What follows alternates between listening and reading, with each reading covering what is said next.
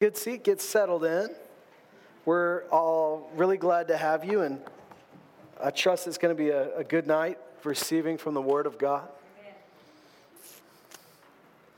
So, Father, I thank you that tonight you've gathered us and you've brought us to the place where we can hear with open hearts and open ears and open eyes. Lord, I pray that as you speak, as we read your Word, as we talk about it, that you would speak through me, that you'd speak to us. And Lord, that our hearts be wide open to receive it. Father, if there's anything standing in the way of us hearing clearly, I ask that you just move that out of the way so that we can freely receive. In Jesus' name, amen. I'd love for you to turn in your Bibles back to Colossians. As we've been going through Colossians all on these Wednesday nights. And we find ourselves at Colossians 4. I'm a little sad that we find ourselves at Colossians 4. Because it's the last chapter. And I don't like last chapters. I wish we could stay here forever. But I think it's good. I want to read, starting from verse 2. Last week we talked about prayer. We talked about devoting ourselves to prayer. Devoting yourselves to prayer is different than being a Christian who prays from time to time. It's different than being a good churchgoer. Devoting yourselves to prayer means that you believe that's part of your assignment is who you are. And you notice that he doesn't talk to one group of people in the church. He talks to the entire church. It says, entire church of Colossae, devote yourselves to prayer. Right? So, like I said last week, don't pawn it off on 2 or 3 people in the church. Well, they're our prayer warriors. We'll let them go. Thank God for people that have a heart for prayer. We need more people like that. Amen. But that doesn't mean you stop praying. And that we need more, not less. And you don't just say, well, that's their job. My job is to, pass out flyers. My job is to do this. No, we're all called to prayer. We're all called to be devoted to it. So last week, we talked about what a devoted prayer life looks like. That's more than just ritual. That's more than just good habits. A devoted prayer life is someone who set themselves apart for that purpose. Here's what it says. Devote yourselves to prayer, keeping alert in it, with an attitude of thanksgiving. Now, here's where we left off last week. Praying at the same time for us as well, that God will open up to us a door for the word, so that we may speak forth the mystery of Christ, for which I've also been imprisoned, that I may make it clear in the way I ought to speak. So tonight we're going to talk about something that we've talked about before. Hopefully we're going to touch on some new ground, but we've talked about this, the idea in the scripture of open doors. And how open doors are important, open doors need to be recognized, and open doors don't always just open by themselves. Here, the Apostle Paul, and this is important that you realize this guy is one of our superheroes. He's one of the guys that we look at and say, man, if he were alive today, we wish we could have him come speak at our church. Or this guy knew what he was doing. If we could all be a bit more like Paul, we'd be better off. Sometimes when we create these spiritual superheroes, we think that they don't need people like us. It's just him and Jesus, and he's just fine. Look, he's got everything he needs. He'll go where he's supposed to go. I don't think he even knows that there's any other Christians necessary. He's just going to go out, be the tip of the spear. He's going to get it done for Jesus, and thank God for people like Paul. But Paul doesn't talk like that. In fact, throughout his letters, he says, pray for me. Pray for us. There are times where he's near death, and he says this. He says, I know that this will turn out for my deliverance because of your prayers. Hear that? Because of your prayers and the provision of the Holy Spirit. Here's what he's saying. He's saying, you are playing an important role in whether I live or die. There's another part where he says, you need to pray for us that we be delivered from the hands of evil men, for not all have faith. Do you hear that? He's saying, my life's in your hands. No, Paul, you don't need us. You just need Jesus, right? Paul, you're a superhero. Flex your muscles in the name of Jesus, and demons will flee. No, he goes, I need you. I need you praying. Quick poll here. How many of you think that Paul's saying this just to get people involved? Just to try to make them feel good about themselves? Does anybody believe that? No, why? Because that wouldn't be consistent with Scripture, right? That's kind of deceiving. He's not tricking the church into feeling like they're doing something. This is important. Now, if there's anybody here that thinks, well, I'm a better believer than Paul was. I'm stronger than Paul was. I'm more spiritual than Paul was. Why don't you stand up and just go because you don't need anything else? You're fine, Now, if this guy needed prayer, how many of us know that we need it too? Those that minister to us need it. Those that we send out into the nations need it. If they need it, are they getting it? Right? We live in sort of a consumer culture where it's, people come to church and go, what does this church have to offer for me? What kind of kids program do they have? Is the music good? Is the preaching good but short enough? It's too long. I like this church. It's got quick access to McDonald's. There's a second cup down the road. Tim Hortons there. Oh, this is good. So we come with all these things that it has to offer. But none of those things is really what a church is. A church is not a store. It's not Disneyland. It's not any of those things. A church is a family, right? A church is a gathering, an assembling of saints. A church is a body. A church is not this building, but it is a spiritual building that you're a brick in, that you're a stone in. You're a living stone in a building. So if that's true, God doesn't compare us to a corporation. He compares it to a kingdom. But he compares us often, when he talks about his church, he compares us to a body that needs the other parts, right? A body that's dependent on the other parts that need each other. And so when we talk about a church, we have to come with the expectation of, I'm needed, I'm necessary. And if this guy's asking for my prayers, if he's saying, pray for us, I believe that he's not just trying to say, I need to give them busy work. If I don't give them busy work, they're gonna be bored, or they're gonna watch too much Netflix. I need to give them some reasons to pray. No, your prayers are changing things. Specifically here, what's he asking you to pray for? Pray that there be an open door for the word. Let's read that again. He says, devote yourselves to prayer. He says, praying for us at the same time that God will open to us a door for the word, so that we may speak forth the mystery of Christ, for which I've been imprisoned, that I may make it clear in the way I ought to speak. Now, throughout these letters, pardon me as I'm just really struggling with this microphone here. Throughout these letters, this idea of doors comes up. And there's some different phrases that you'll find in the Bible. In the book of Acts, after the gospel had reached Antioch, now there's 16 different Antiochs in the Bible map that you have at the back of your Bible. It doesn't name them all because that would be crazy, but there's a lot of Antiochs. But there was a specific Antioch that's up in Syria here, where the way this church started was different than the church in Jerusalem. The church in Jerusalem was full of Jewish people, right? It's Jerusalem. Full of Jewish people who are saying now we know the Messiah, it's Jesus, right? And up to this point, they're only talking to other Jews. They're going to the synagogue and reasoning with their fellow Jews and saying, Jesus is the Messiah we've been waiting for. Here's what the law and the prophets say about Jesus. And then when persecution comes, when Saul of Tarsus starts messing with the church and scattering the church, then what happens is that people leave Jerusalem and they go other places where it's safer. But the Bible says that as they go, they're still just talking to other Jews, except for this one group. And there's a specific group that heads toward Antioch. And it says they talk to other Jews, but they also talk to Gentiles, to Greeks. And they settle at this church in Antioch, and the Bible says that the hand of the Lord is on them. And miracles start to take place. And people start to get saved, and it's Jews and Gentiles alike. And the church sends a man named Barnabas to come and to encourage them and to see what's going on. And the Bible says he witnesses the grace of God on this church.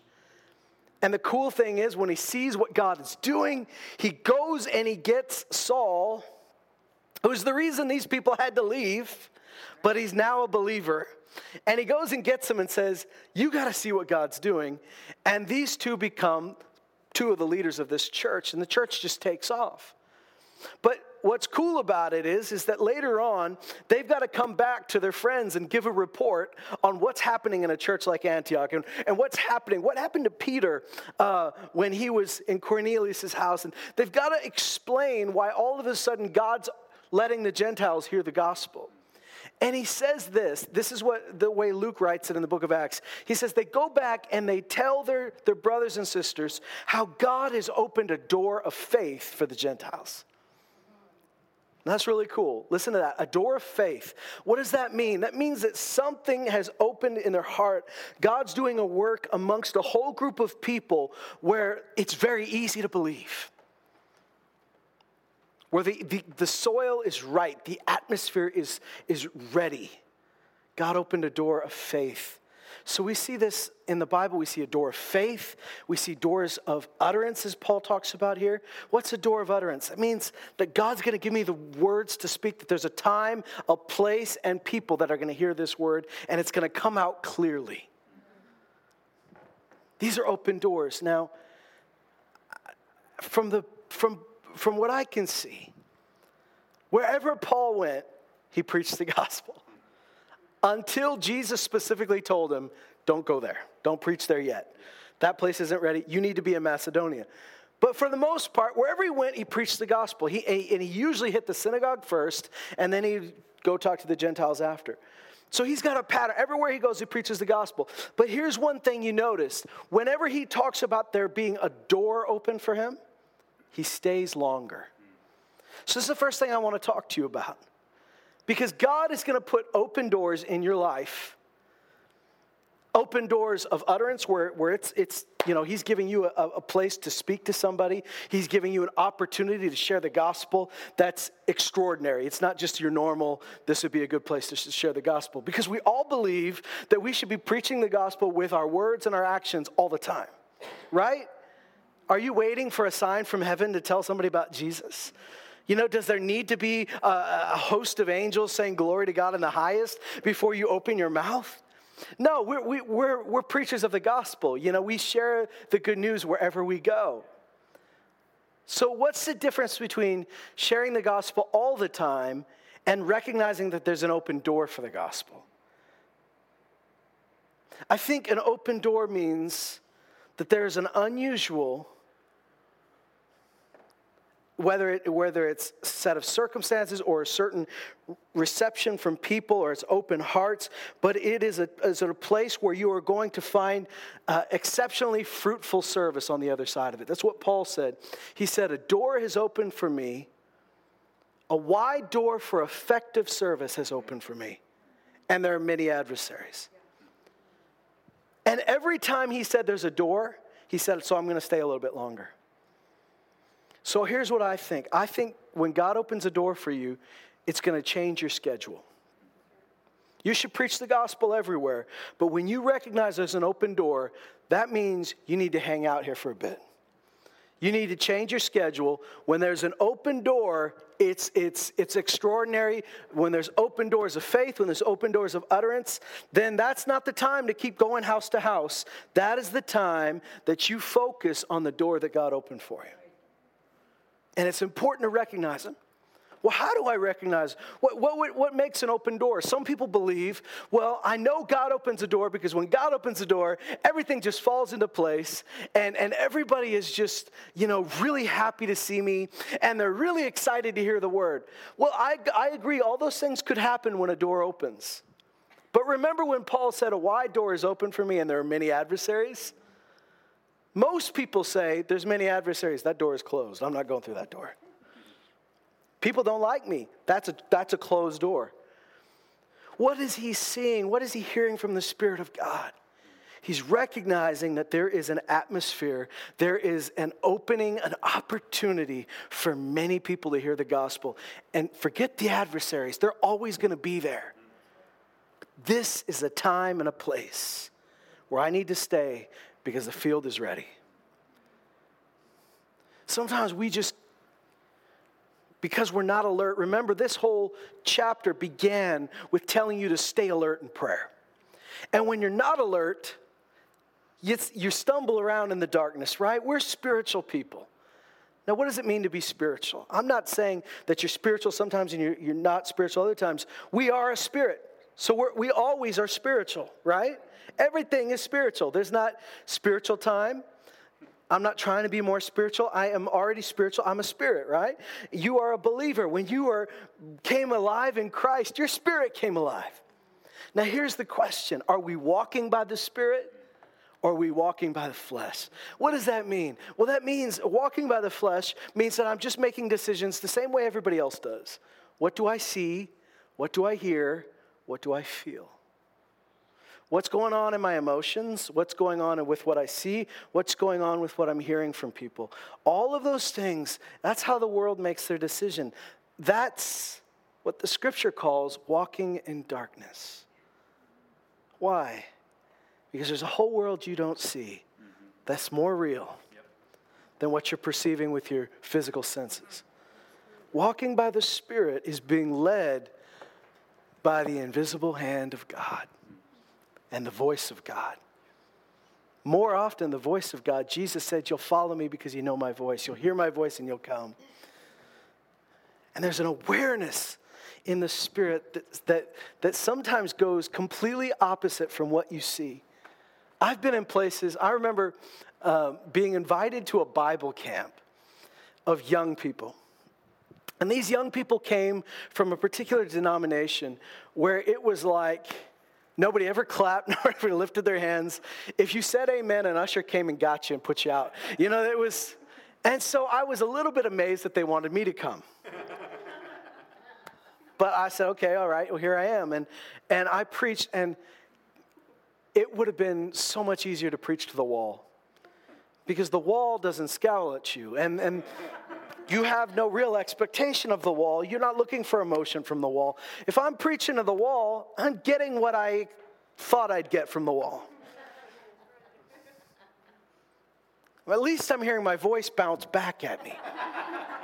But this is like recording studio level, absorb the sound and die right there, you know? And when you get 10 minutes into a message and you feel like, can I please just quit now? And you feel like, okay, God, I know God wants me to finish. And you finish, and then they say, well, you have 2 more sessions. Oh, God, you know. Like, so you preach and you preach. And I remember at that particular camp, I was done. I gave it to the Lord. Look, Jesus, I came because of you, right? I didn't come for people to clap. I didn't come for people to say amen. I came to do your will. That's why I'm here. Just a lineup of young people saying, that was exactly what I needed to hear. That's changed my life. I knew I was supposed to be here for a reason, and it was to hear that word. And you're just sitting here going, why didn't you tell your face all of this? You know? Because, the way you looked at me is the way I look at people I really don't like. In fact, I don't know if I've ever looked at anybody like that. It's not passive, it's aggressive. I guess that's your concentrating face. But, it's so, God kind of gives you, I guess at that point he's babying me going, oh, very well. If you need to see what an impact you had, I'm going to bring him to you. I don't owe you this, but I'm going to give it to you anyways. Like, oh, okay, thank you, Jesus. Right? Why? Because I'm judging by what I see and what I hear, whether someone's receiving. Rather than the way Jesus judged, the way Paul judged, the way Peter judged, where you look through it and they look at somebody, they use their eyes, but they're looking by the Spirit. How many times does it say, and Paul just gazed intently at somebody? What's he looking at? He's not looking for their facial expressions. He's not looking for fire in their eyes. He's looking and saying, God, what do I need to see here? And there's a moment where he sees that a man has faith. You can't look at somebody and just, by the way they're crossing their arms or opening, or you can't tell if they have faith. He's seeing by the Spirit. And when Paul said there are many adversaries on the other side of that door, he has to choose, am I going to go by what I know, which is people don't like this, Or am I going to go by what I hear and what I see by the Spirit of God, which is this is a field that's ready. So I'll stay here a little bit longer, he says. I'll stay a little bit longer. There's a great passage in Luke chapter 10 that talks about a person of peace. You ever heard this term, man of peace or person of peace? It's a wonderful term, and we've seen it in action, lived it out, especially on the mission field. When you go to a place that's never heard the gospel, right? Some people, they'll go to a town or a village and not have a contact and just start preaching. Well, you don't have a church to preach at. You don't have a Bible study to meet in. You're just preaching to people. And when that happens, where do you start, right? Nobody's invited you. Nobody's giving you a place to stay. Well, you find yourself in the same position that Jesus' disciples found themselves in. And in fact, Jesus took their parachute away. He says, I'm going to send you from town to town. Oh, by the way, you can't take your wallet. What? You can't take a spare coat. Come on. And he's just saying, no, I want you to trust that I'm going to provide for you, and I'm going to use people to do it. We'd all be okay if God said, I'm going to provide for you like I provided for Elijah. I'm going to send ravens. They're going to bring you food. But he didn't. He said, you're going to have to rely on people.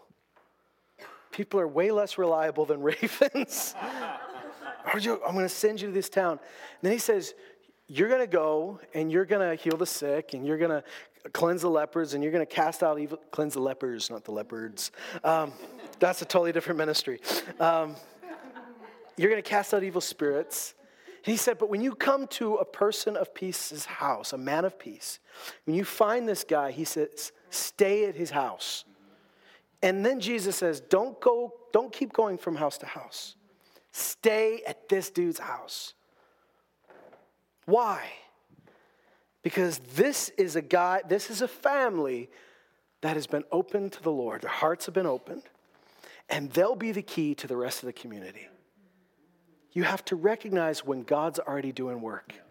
God's already started on this guy. He's your door. He's your man. He's the guy or she, as in the case many times in the book of Acts, it was a woman. They're your point of entry to the whole community. So one of the methods, when I just want to rely on me and my ability to talk or convince or preach a good gospel message, then I'm going to say, let's hit as many houses as we can. Quantity, quantity, quantity. Because if I can hit as many houses, I have a better shot at reaching more people. But the Lord says, no, you're going to have to trust me. I've prepared somebody for you. And I don't want you to feel like you have to keep going to house. You need to stay there and pour out to that person. And watch what happens, because little daughter got healed. He goes and tells her friends, I got healed. Uncle was listening in, received Jesus.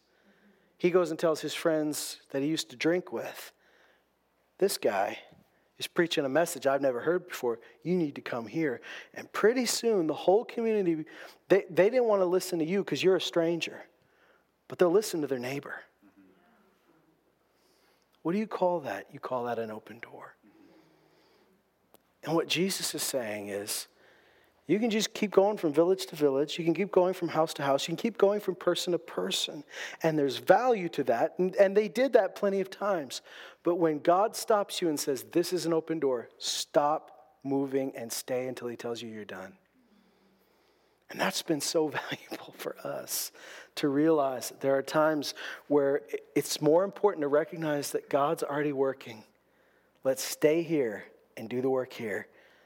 Because there's an open door. As Paul said it, a wide open door for effective service. Effective service. Isn't that what we're looking for? That I'm not going to waste my time. I'm not just working for the sake of working, that there's results on the other side of this. I'm working for the King.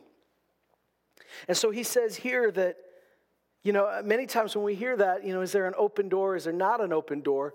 We just kind of chalk it up to whether God wanted to make that door open or whether he wanted to shut it.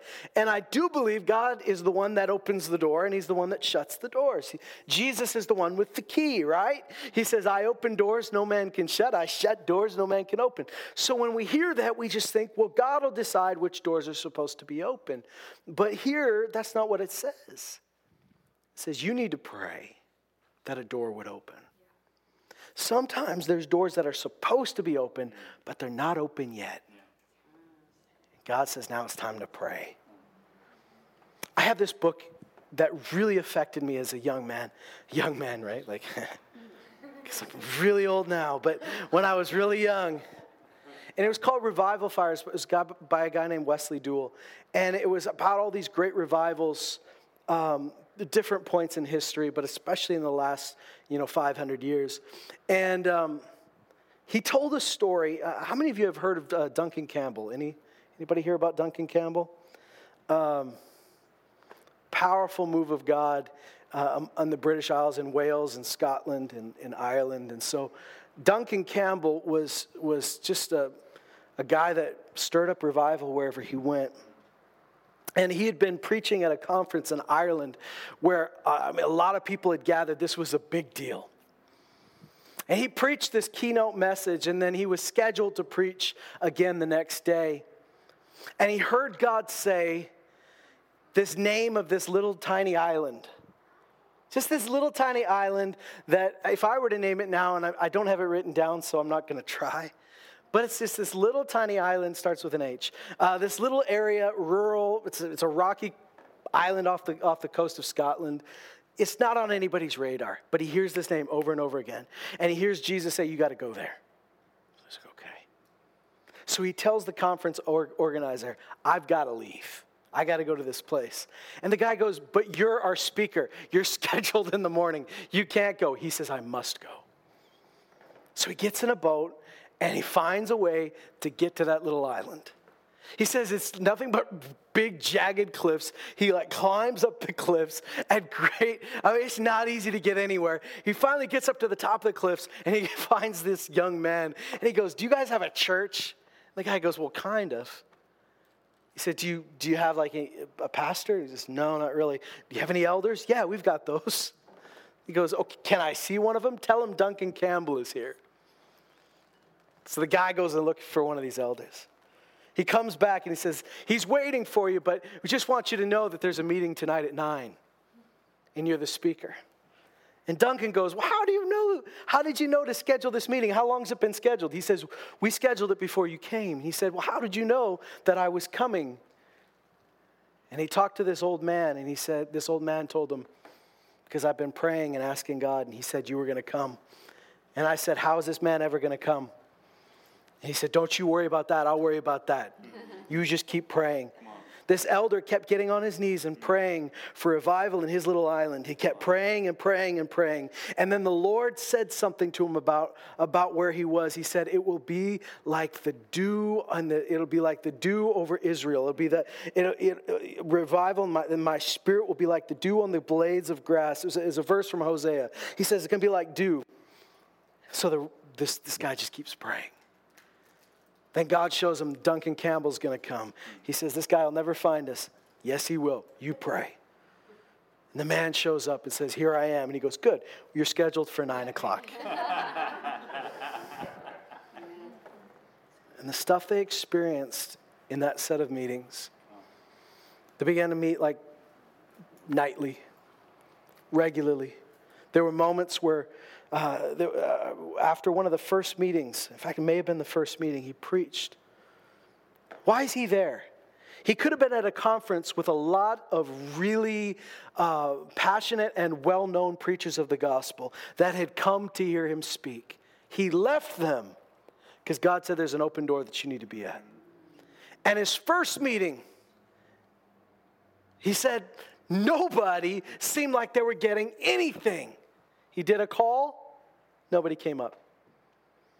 You know, when you're a traveling preacher, you don't know how to read people. You don't know how to read these people. You don't know how they normally respond. Your best bet at knowing whether they receive something or not is to have an altar call at the end. That's how you know, right? I know you guys well enough that I know whether you're getting something or not because this is my home. I know you well enough to know, boy, that was a rough service, or that went well. But when you're at a new place, the best thing you do is you just go, anybody need that? Why don't you come down to the altar? And you go, oh, good, thank God, somebody got something. You know, there's people at the altar.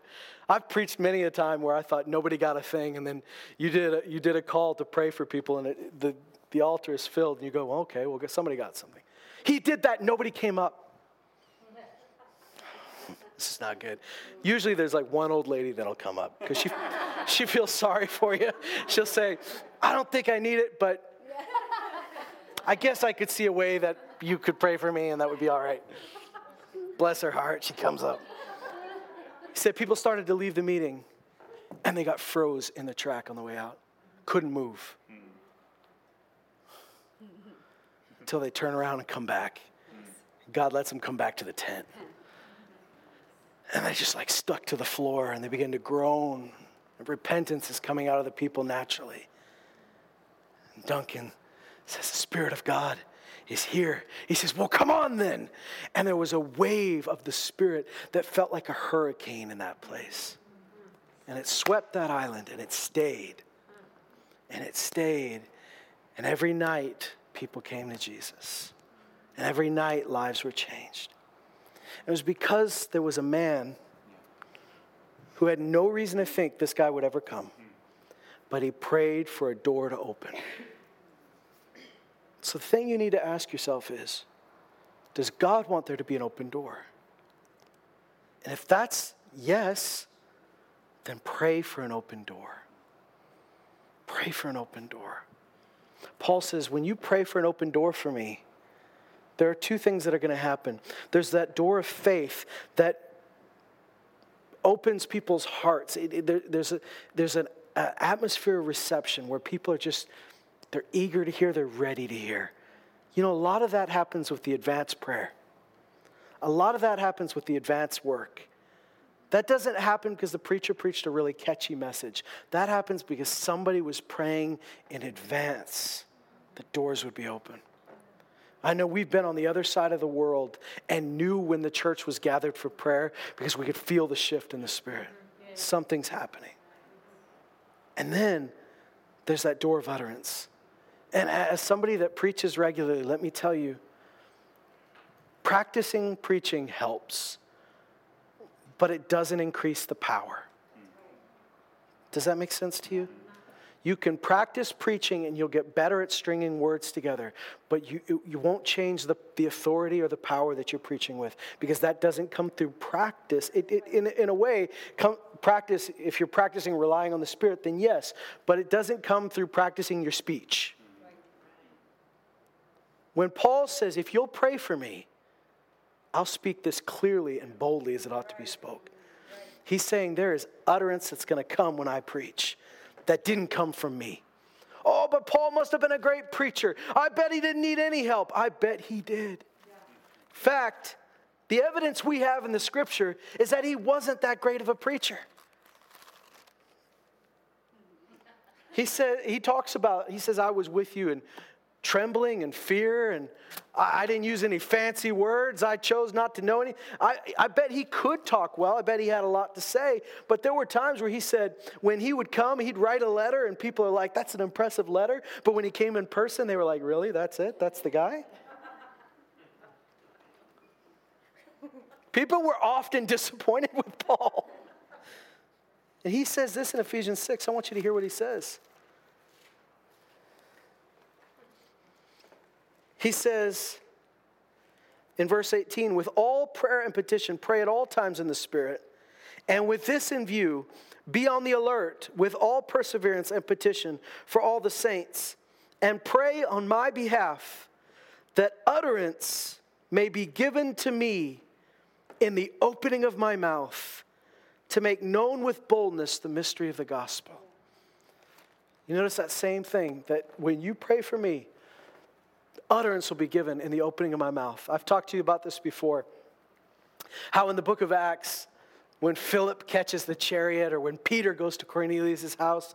There'll be these moments where they're making their introductions and they'll be talking, and then all of a sudden in the middle of the conversation it says, then Philip opened his mouth and began to speak, or Peter opened his mouth and began to speak. And you go, you were already talking.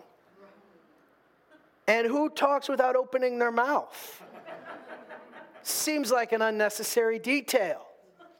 Unless the gospel is being preached by a bunch of ventriloquists, with their little dummy. Of course you opened your mouth. But I believe that when the writer goes out of his way to say that, it's because at that moment, see, they're talking just like any human would. But at that moment, the Holy Spirit gives them the words to say. They've got to choose to open their mouth. They've got to choose to say, I'm going to say something. But it's God that's giving the utterance. And Paul says, pray that when I open my mouth, God's going to speak through me. So as somebody that preaches regularly, I can't tell you how much I am grateful and I treasure the prayers of the people in our church that are praying for what I'm going to say on a Wednesday night or a Sunday morning, because I'm just a servant like you guys.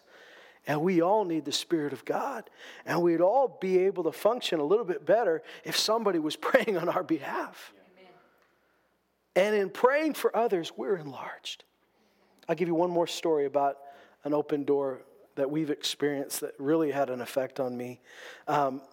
Most of you have heard me tell this story, but God linked us up linked up our family in this church back in the 80s with some believers in Mindanao in the Philippines. And the way it happened was kind of crazy. When my mom and dad, I guess I was there too, when we lived in Loon Lake, Saskatchewan, which is just a little town, you know where it is, an hour and a half from here. We lived in Loon Lake. Mom and dad got a letter from a guy named Buenafe Panaril. And it was this letter that was addressed to David and Linda Brownie Bounds, right? Was that right? Yeah, she's here. I'm just thinking it had North American words. Oh, that's right, okay. Either way, it's addressed to them in Loon Lake, USA. Not Loon Lake, Canada, not Loon Lake, Saskatchewan, Loon Lake, USA. Just so you know, there's a lot of Loon Lakes across North America. I met my wife in Loon Lake, Washington. So a letter that's addressed to Loon Lake, USA, and it's not like they did a Google search, it's the 80s, made it to them in Loon Lake, Saskatchewan, faster than the mail they were getting from the southern United States. Like it was like rapid time. So mom and dad paid attention to this letter a little bit more than the other letters that you get. Something's different about this. Okay. So a few years later, dad goes and he ministers at this place, and they just kept going back. Then eventually mom went with them, and we brought teams over there. But in the year 2000, my dad and I went, and we were in a different little village in the jungle in Zamboanga del Norte. And it's just this little village. There's nothing special about it. They had started a little Bible school, just nipa huts. There was nothing. You wouldn't accidentally find this place. You had to know where you were going. I wasn't feeling well. I had got a bug or something. I wasn't doing too hot. And we had driven through the night on the back of a motorcycle in the rain. And all I wanted to do was just find an outhouse. Like that was kind of, so I wasn't really thinking like, God, use me in a great and mighty way. I was just trying to survive. But we sat down and they fed us some food. And there was a lady that served us who happened to be the pastor's, one of the pastor's relatives. And she could serve us and smile, but she couldn't speak any English. And so she smiled whenever we talked to her, but she kind of gave us, that smile that says, I don't know what you're saying. And we didn't really know much to say to her besides the normal just greetings in Cebuano.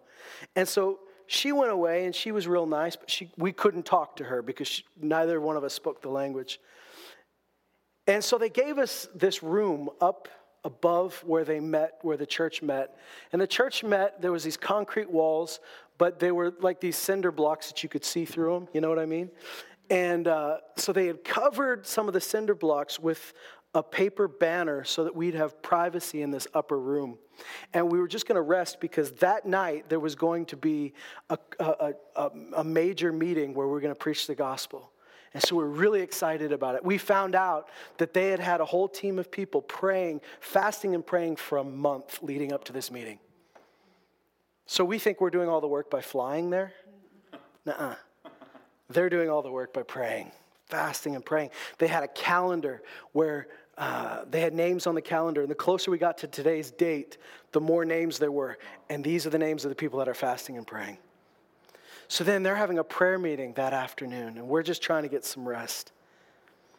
And the lady that didn't speak English is the one that's leading. And she was such a little quiet little lady, but when she started praying, it was like a lion was roaring. Wow. She begins to pray, and we don't understand it, but we know the church is moving. And then we understand, she switches. She stops speaking Cebuano, and she starts praying in tongues.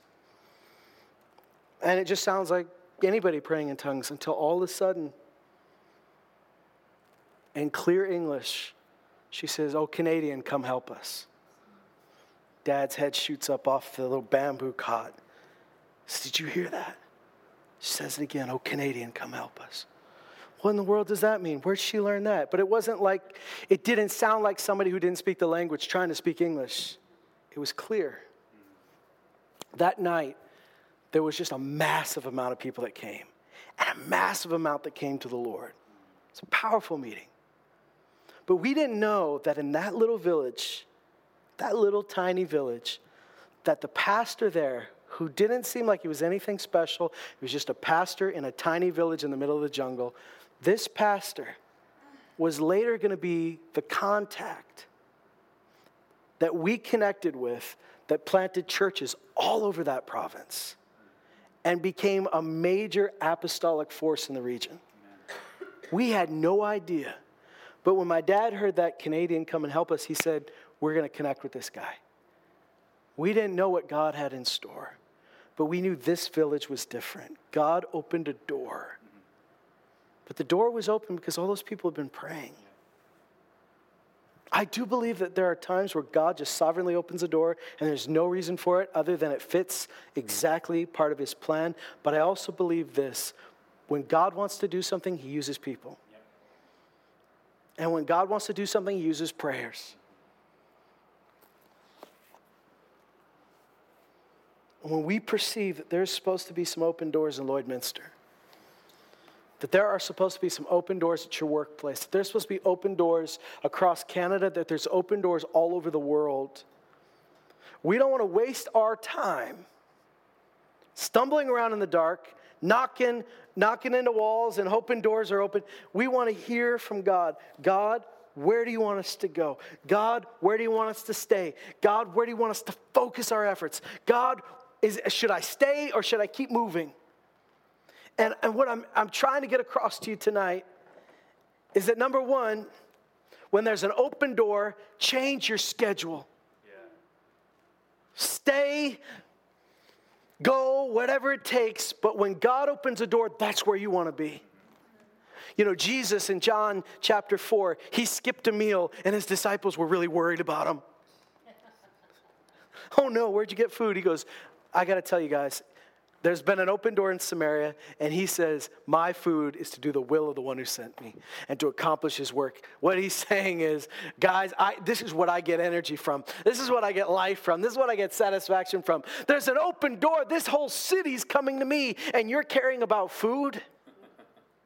So maybe you got to take some time off work. Maybe you got to skip a meal. Maybe you need to stay up a little later. But when God opens a door, stay there. And maybe, you know, this is how you're approaching your family. I'm just going to keep hammering at these nails. They hate when I come to dinner because they think I'm a loon. They think I'm totally crazy. They think that I've joined a cult. So I'm just going to keep preaching at them, though. Praise the Lord. All right, good. But have you ever considered that the Holy Spirit's at work in ways you don't know? And if you would spend some time praying that maybe there'd be some doors that be unlocked and hearts that be open. And maybe it's not about giving everybody half an hour of the gospel message equally. Maybe it's about realizing that today, Uncle Jim is open in a way he's never been open before. And perceiving that and saying, I'm going to spend some time with Uncle Jim. And on the way, maybe instead of rehearsing in your head what you're going to say to Uncle Jim, and all the arguments he's brought before, well, what about this, and what about that, and what about the fossil record, or, whatever he's saying, what if on the way, instead of rehearsing your argument, you spent the whole time praying and saying what Jesus said when Jesus said, I want you to make up your mind not to prepare beforehand what you're going to say, for in that hour I'll give you the words. What if you trusted God that in that moment I'll give you utterance? And you spend the time praying. And when it comes time to talk to Uncle Jim, you say, Uncle Jim, let's talk. And in that moment, God gives you words that answer questions you didn't know he had. That's an open door. I'll tell you right now, and we're going to close with this thought. I believe in preaching the gospel at all times. I don't believe you need to wait on God to tell you to preach the gospel. I don't think you need to wait on the Lord to tell you to love people. I think that's automatic. But I also think we need to be led and alert. So here's what I want us to be praying for. Because I wouldn't preach this whole message just so you can get an education. We're preaching this so that things are going to shift. So here's what I want us to know. Here's what I want us to do. I want us to begin to pray first for Lloydminster, that God would open doors for the word and open doors of faith in our city in places we don't expect. Right? Because when you see the doors open in the New Testament, he's not like, I went to this church I always go to, and for some reason it went better than usual. No, he's talking about new doors with new groups of people. You know what's most exciting about that? When we're talking about God opening a door in a place we don't expect, this is harvest we haven't even been looking at. These are people we haven't even thought about. What if God just said, you know what? There's going to be a revival and a bunch of Jehovah's Witnesses are going to come to me. What if that happened? Right? What if he said, I'm going to do something amongst the LGBTQ community in Lloydminster, and they're going to come to Jesus in large numbers? Would you resist that, or would you say, okay, God, let's see you work? There are places and people in our community that, what if God said there's going to be such a great revival amongst the rigs of Lloydminster that it's going to be like old school revival springing up, and as you go from rig to rig, it's going to go like fire, which normally is bad when you're talking about oil rigs, but it's going to jump from place to place. This fire, all these things are possible. And I would want all of those things to happen. So why don't we say, God, open doors in Lloydminster. And you don't have to tell them where they are. You just say, Lord, open the doors. Then this is what I want you to pray. God, where are the open doors? And then thirdly, God, give us a door of utterance that we may speak your word boldly. We may speak the mystery with boldness and plainly and boldly as it ought to be spoke. You see, when God gives you utterance, the gospel comes out in a way that people understand. Yeah. Right? That's what Paul said. Why would you have to pray that I could preach plainly? It would just seem like I would normally just choose to preach plainly, and I would. No, he's saying there's a clarity that comes. See, if Satan is the author of confusion, God is a God of order and clarity. I've noticed this, I've noticed it several times. I will get into an environment where I'm asked to preach, and there is opposition that you feel, and it's difficult to string your words together. Your thoughts are jumbled. You have prepared, I've prepared, I've prayed, but I'm struggling to get the words out in a way that makes sense. That's not me not preparing, that's a spiritual issue. And when there's prayer that goes ahead, and when people have been praying, God, give them utterance. Give these people utterance when they preach. And pray it for people that you think don't need it. Yeah. Pray it for people that you think are such superstars that when that guy comes to town, he doesn't need my help. Yes, he does. Yes, she does. Pray for them. And when that happens, I've noticed this. When people are praying, things come out of you that you didn't know were there. You say things that hit, and it hits people's heads like, how come I never saw that before? It's because the Holy Spirit's opening your eyes. And the Holy Spirit is allowing that guy to speak or that lady to speak in a way that you can understand. Let me tell you, when God opens doors, he doesn't wait for everybody to have a theology degree. He hits them where they are. See, if we're praying for the kind of revival I think we're praying for, we need to be ready for people that have no background, no reference point, that God will speak their language. That God will enable us to say things and we'll go, why did I say that? You said that because that's what they're going to hear. God speaks their language better than you do. Sometimes we speak church language so well we forget we're speaking it. And God can speak their language. So I want you to pray. I'll just go over those 3 things again because I really do want you to do this, right? Number 1, let's pray for God to open doors in Lloydminster. Number 2, let's pray that we be aware of those open doors. And number 3, let's pray that he gives us utterance. All right? Not just the preachers in town, but all of us. Because there are doors that are open to you that aren't open to me. Right? There are certain people that are they're made for that door. And I want you to know that Paul said, our sphere is enlarged. As you're enlarged, our sphere is enlarged. People are often the door. So there's somebody you work with. There's somebody you work with that's the door. And when that person receives the gospel, you may have been hitting your head for 5 years, which is no success. But when this guy comes to Jesus, he's going to bring 15 people with him. We've seen it in Loon Lake. Where we're just stagnant. Our numbers are consistent, which you think consistent is good. I'm not looking for consistent that way. I think consistent in Christ is upward. So it's just plateaued. And then this drug dealer gets saved, or this lady that's just kind of been always on the outside. Somebody gets saved, and next Sunday you got 20 more people in your church. And you wonder how that happened. It's because they were the door to a whole new group of people, to a whole new house, a whole new family, a whole new social group. You know, God loves people. He loves people, and that's why I'm not afraid to talk about growing numerically. I believe we need to grow internally. We need to mature, but I'm not afraid to talk about growing numerically because I believe that God loves people, and I believe he wants them to come to him. So I don't believe it's bad to pray for that. Not so that we have a big church, but so that he has a big kingdom. So that heaven is filled, so that hell is emptied. This is all the stuff we want. Let's pray for that. Father, we just thank you today that you are opening doors. So Lord, guide us in our prayers this week. I know that there are people in this room that take that seriously. I know there are people in this room that said, yeah, I'm going to do that. I'm going to pray that. So Lord, you said to be alert in prayer. I believe that means that you're going to guide us through our prayer. You're going to speak to us through our prayer. You're going to show us how to pray.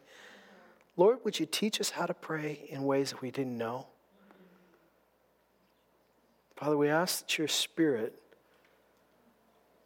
would pray through us in groanings too deep for words when we don't know how to pray. Lord, that you would lead us and guide us into all truth. Father, I thank you that today you are preparing for yourself a people that are ready, willing, and able, that are flexible, that are mobile, they're at the ready because we're believing for more than we've thought before. We're believing and expecting greater things than we've expected before because our expectation, our view of you is getting larger. We thank you for it in Jesus' name. Amen. Love you guys. God bless you. Hey, it happens to be my wife's birthday. Happy birthday, Tia. So if we storm out of here a little early, I'm not being rude. I just want to treat her to a nice after-church meal, okay? So...